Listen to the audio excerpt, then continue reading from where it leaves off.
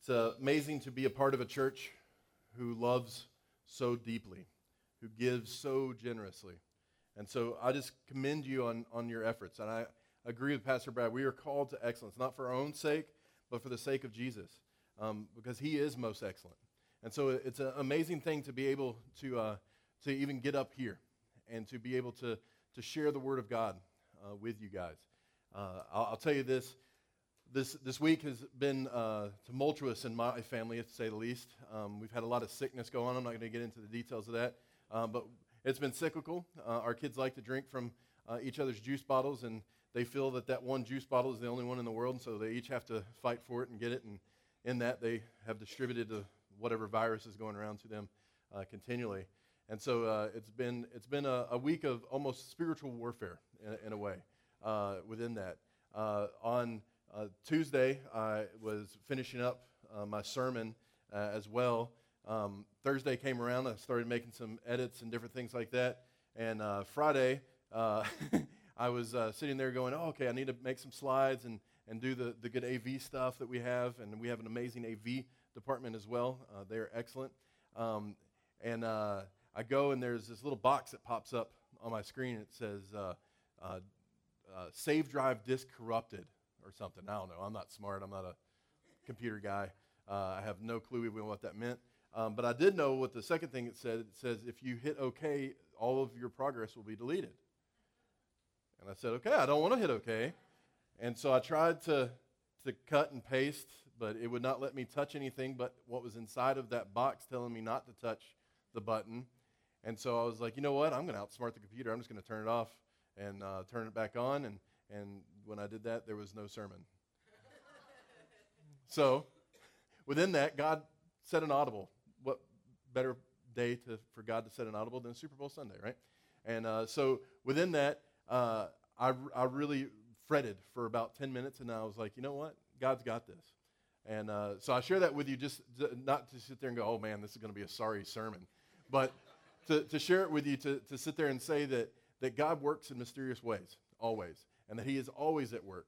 And his excellence is abounded to us when we do it. When we show up, guys, God shows up. So I just want to put it out there on that. But I do want to say thank you to Pastor Brad. It's always a pleasure to be able to be in this space, to be able to speak and to talk with God, through God, and all that. And I just want to say welcome to you. This is a two-part series on missions. We're going to call it In and Out.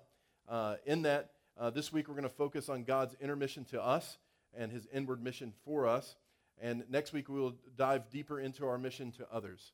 And so I want to start with a word of prayer, but I want to encourage you to prepare your hearts and ask the Lord to start to move and to generate things inside of you, even now, in anticipation to hear what he has to say to us. So Lord, I just say thank you so much for who you are. Father, I say thank you that you've given us true hope in you. God, I say thank you that you are so after us.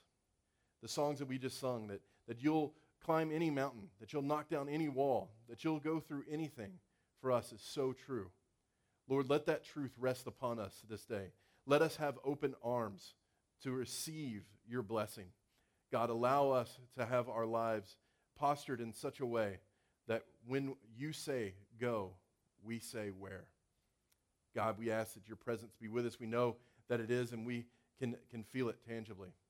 God, we ask that Holy Spirit, you would move in our midst, that you would change us, that as we come into this place, that we would be different as we leave. God, we ask that your inward mission to us would change our lives. Lord, as you seek our hearts in more and more ways, we ask that we would be able to give them over to you more and more. In Jesus' name I pray. Amen.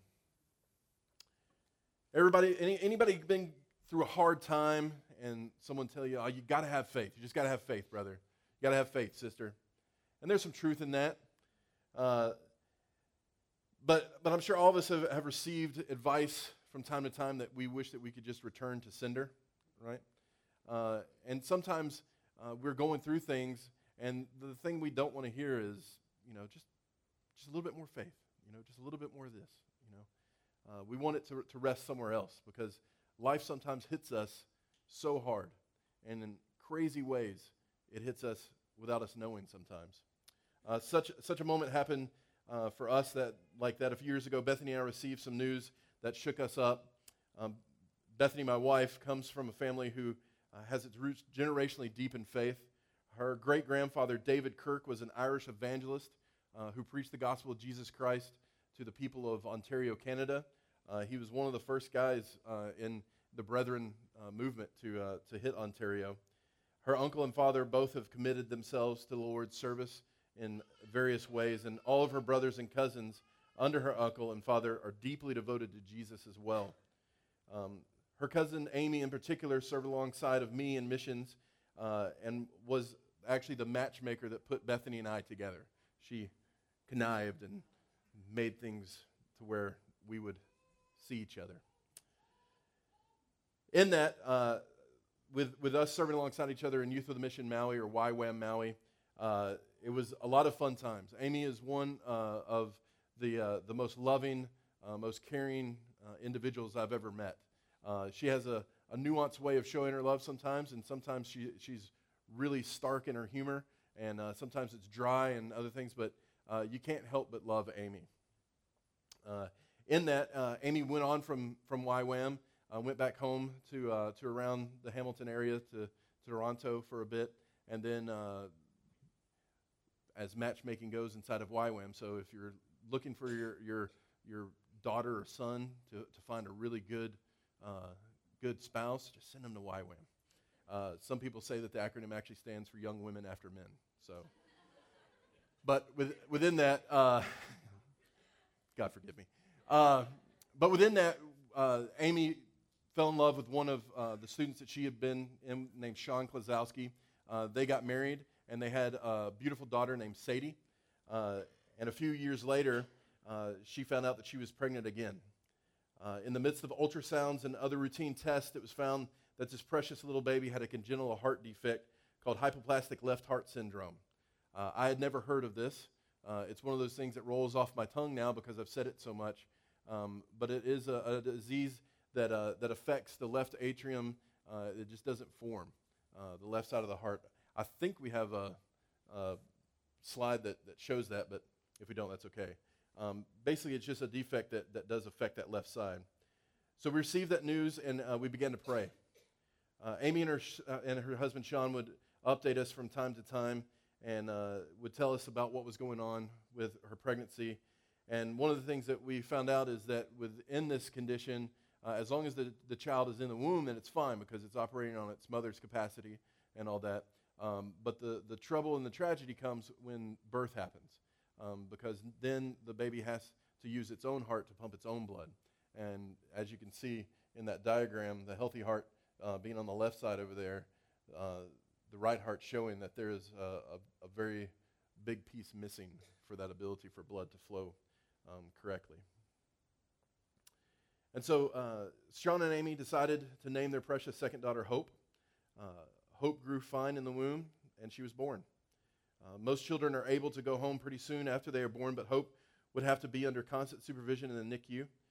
Amy and Sean are some of the strongest and most loving people I've ever met, like I said. Amy would war with doctors, and when she thought that her story with them wasn't being heard or what she felt was being right, she would war.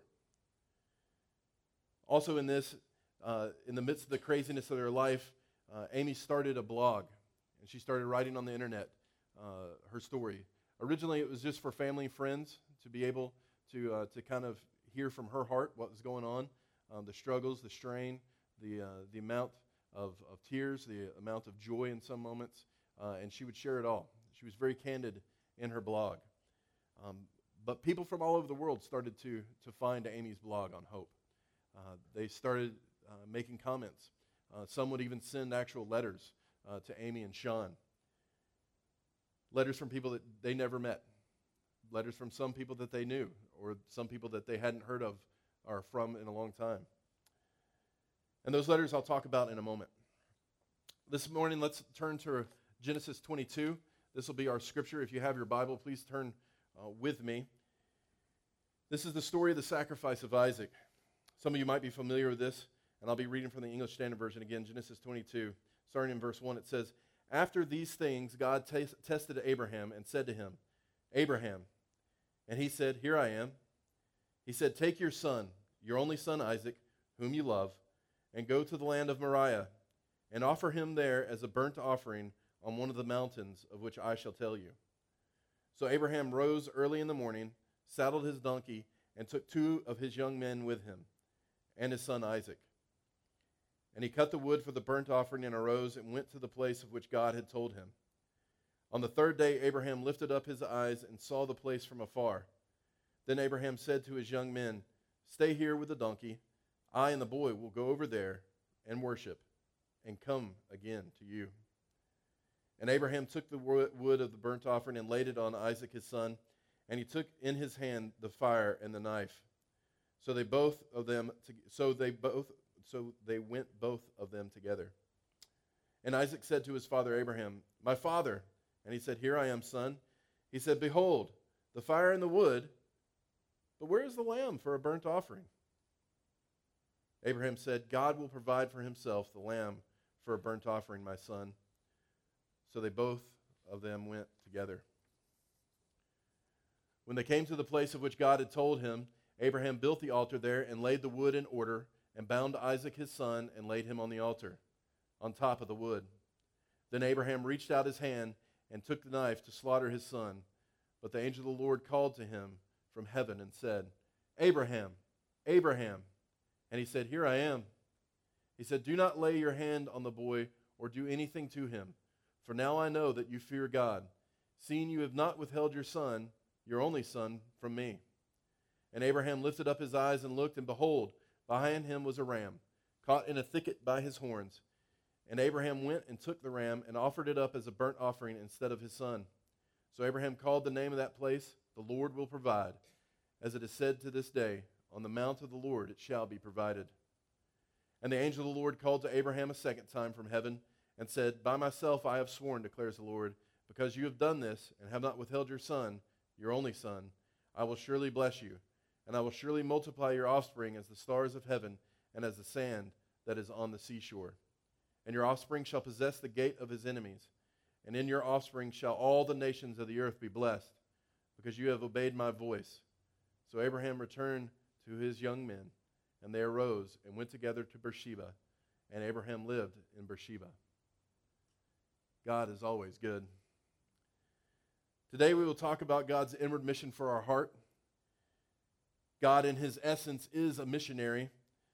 A missionary is defined by Noah Webster in his 1828 dictionary as this: one that is sending or being sent, usually the latter, a being sent or delegated by authority with certain powers for transacting business, commission, as sent on a foreign mission. Over and over again, we see stories of God throughout the Bible seeking after people. We see stories of where he runs hard after people's hearts. We see the stories of him pursuing even us to this day. And forevermore, God will always be in pursuit of us. From before time, God was thinking about you. You've always been on his mind, and he has been planning out how he will redeem you. God is good.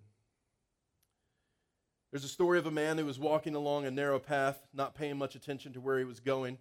Suddenly he slipped over the edge of a cliff. As he fell, he grabbed a branch growing from the side of the cliff. Realizing that he couldn't hang on for long, he called out for help. "Is anybody up there?" "Yes, I am here." "Who's that?" "The Lord." "Lord, help me." "Do you trust me?" "Well, I trust you completely, Lord." "Good. Let go of the branch." "What?" "I said let go of the branch." After a very long pause, "Is anybody else up there?" There have been many times in my life where I've felt like this man. It might be even how Abraham felt when God told him to offer his son as a burnt offering for him. See, a burnt offering is one where the object to be offered is ceremonially killed. It's a brutal process in some ways. And the remains of through that ceremonial killing, the remains are offered through fire to God. We see the hesitation of Abraham in that he did not at once leave when the Lord spoke, but waited until that next morning to go. As we think about Abraham, I want to ask a question. Are we afraid that God might ask too much from us? See, we in America, we live pretty comfortable lives. Most of us can enjoy drinking clean water that flows out of our houses and distributes itself into multiple rooms of our house.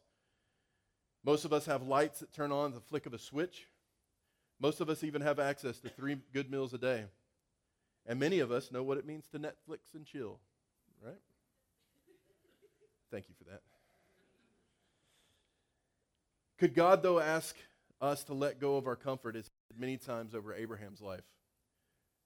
What would we be considered to be too much for God to ask of us? We now enter into the tension of one of the greatest calls to obedience in all of Scripture. See, God is after the fullness of our hearts. He isn't interested in sharing our affections. He wants all of us. We see this call for Abraham's heart through Abraham's obedience in 3 ways. First, through testing. It says in verse 1, after these things, the passage starts with that. These things. Looks over the life of Abraham. These things are the things that Abraham did. And the many tests he encountered throughout his life. Those tests he passed and others he failed. All in all, God was looking to mold Abraham into a mature and faithful disciple. Some of us need to hear this morning that God is after us. Maybe some of you are feeling the sting of failure or hopelessness. You need to know that God sees you and is not willing to discard you. He wants to grow you, and this test that you might be experiencing might just be the thing that takes you into a deeper faith than you have ever experienced. So keep going forward. Keep pressing into who God is. He will show up. We also must keep some things straight here. First, God tests us so that we might become stronger and to conform into us God's goodness. See, Satan does something different. He tempts us. When God tests, Satan tempts. And when Satan tempts, he's asking us to become weak and to corrupt ourselves and to flee from the goodness of God. See, God tests us so that we will build muscles that will help us to do the works he has prepared for us. God allows for us the great honor of obedience, much like we are honored when children are obedient to us. Testing shows the world the greatness of God revealed in your life. God is always able to give us the grace to endure any test that comes our way. We're able to humble ourselves and to follow God. James 4:6 says that God resists the proud, but he gives grace to the humble. We see the call of Abraham's heart also in another way, the second way, commitment. By this time, Abraham had been walking with God for about 35 years. See, he had been through some tests before. This one test, however, was much more than God had ever asked of him. Think about what we read here in verse 2. Take your son, your only son Isaac, whom you love, and go to the land of Moriah, and offer him there as a burnt offering, which I shall tell you. God tells Abraham to take, go, and offer. No real explanation is ever given. Just take, go, and offer. Commitment to God over all other things, he faithfully obeys and starts his journey of great sacrifice. Imagine the turmoil in Abraham's soul. 3 long days he journeyed with his son Isaac. In the midst of the journey, Isaac inquires of Abraham where the lamb for the burnt offering would be. Well, Dad might be getting up in years. He forgot one of the most important elements.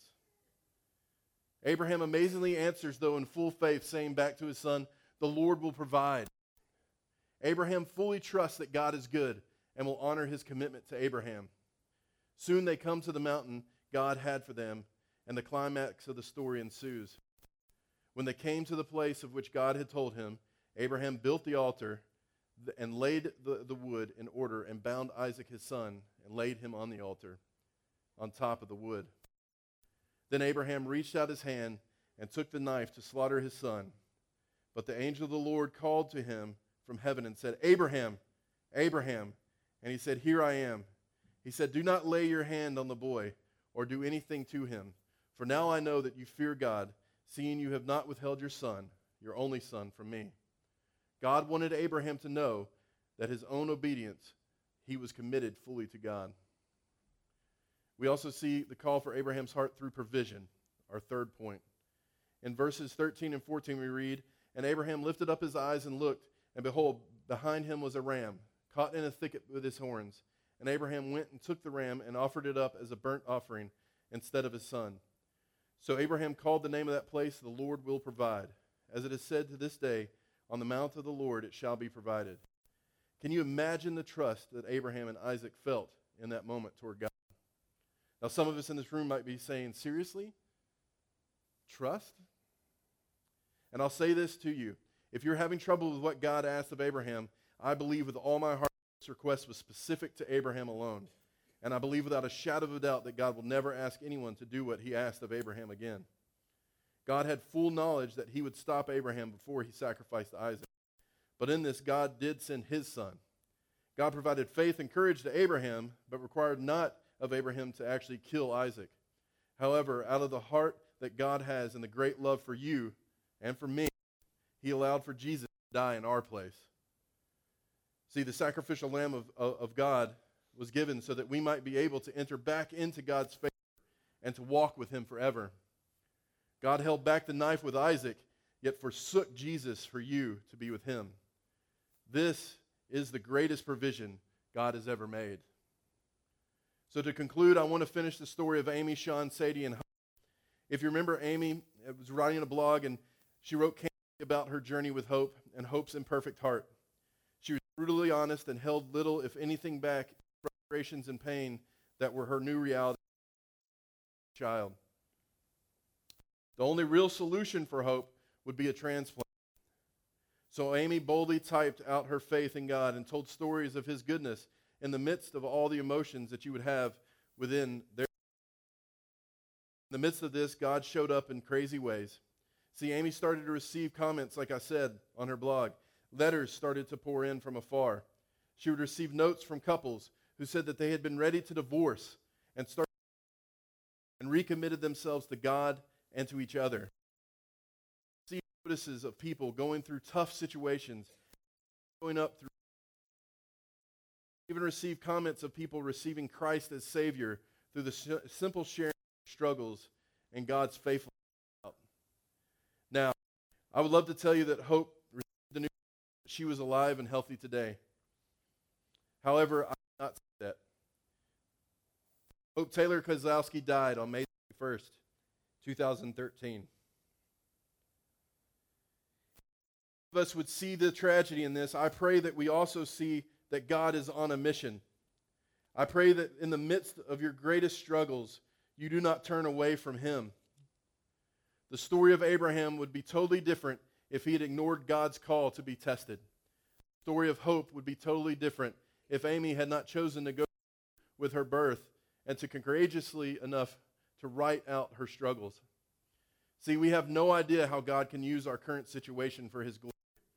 As we walk longer with God and choose to see his goodness over all the junk in our life and what it throws our way, we begin to understand the tests. See, we see God chasing after us, and we begin to trust him no matter what, even when he calls us to the mountain of great sacrifice. I'll end with this. Bethany wrote to Amy asking if it were okay for me to share Hope's story with you today. We knew the answer would be yes. God showed forth again to me his amazing power in Amy's response. Bethany wrote this to her. Matt's preaching on Sunday and was wondering if he could share a part of y'all's story. She didn't mention Hope. She didn't ask in specifics. She just started off as that. And this is what came in return. Of course he can. We love to have her suffering used for his glory. So let this day not be one that goes by without you knowing that God is after your heart. Let you not go another day with a fiery passion for God, great purpose of redemption toward you and every man, woman, and child on the face of the earth. We serve a God who reaches out his hand and redeems. We serve a God who is on a mission to take the brokenness of this world and to transform it into something beautiful. That is God's inward mission for you. What will be your response to him? Of course he can. We love to have her suffering used for his glory. Amen. Lord, I just ask that in this moment we can understand the grand transaction that was made on the cross. Lord, I pray that we would be able to fully comprehend who you are in the midst of pain, in the midst of struggle. God, I pray for the Klozowski family even today. Their great witness continues to go forward. This little baby Hope, who never spoke a word, but yet her life transformed others. Lord, we say thank you for that. We say thank you in the midst of tragedy and things that the world would sit there and say, see, there is no God, that you show up. And so, Father, I just ask that this day would be a day of reconciliation.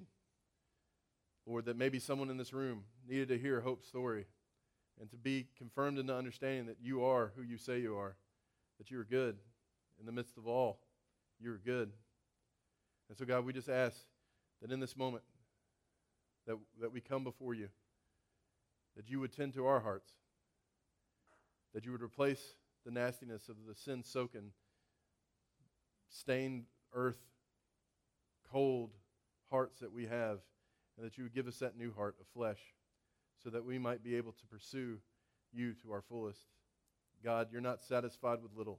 You want it all. And we say thank you for that. In Jesus' name, amen.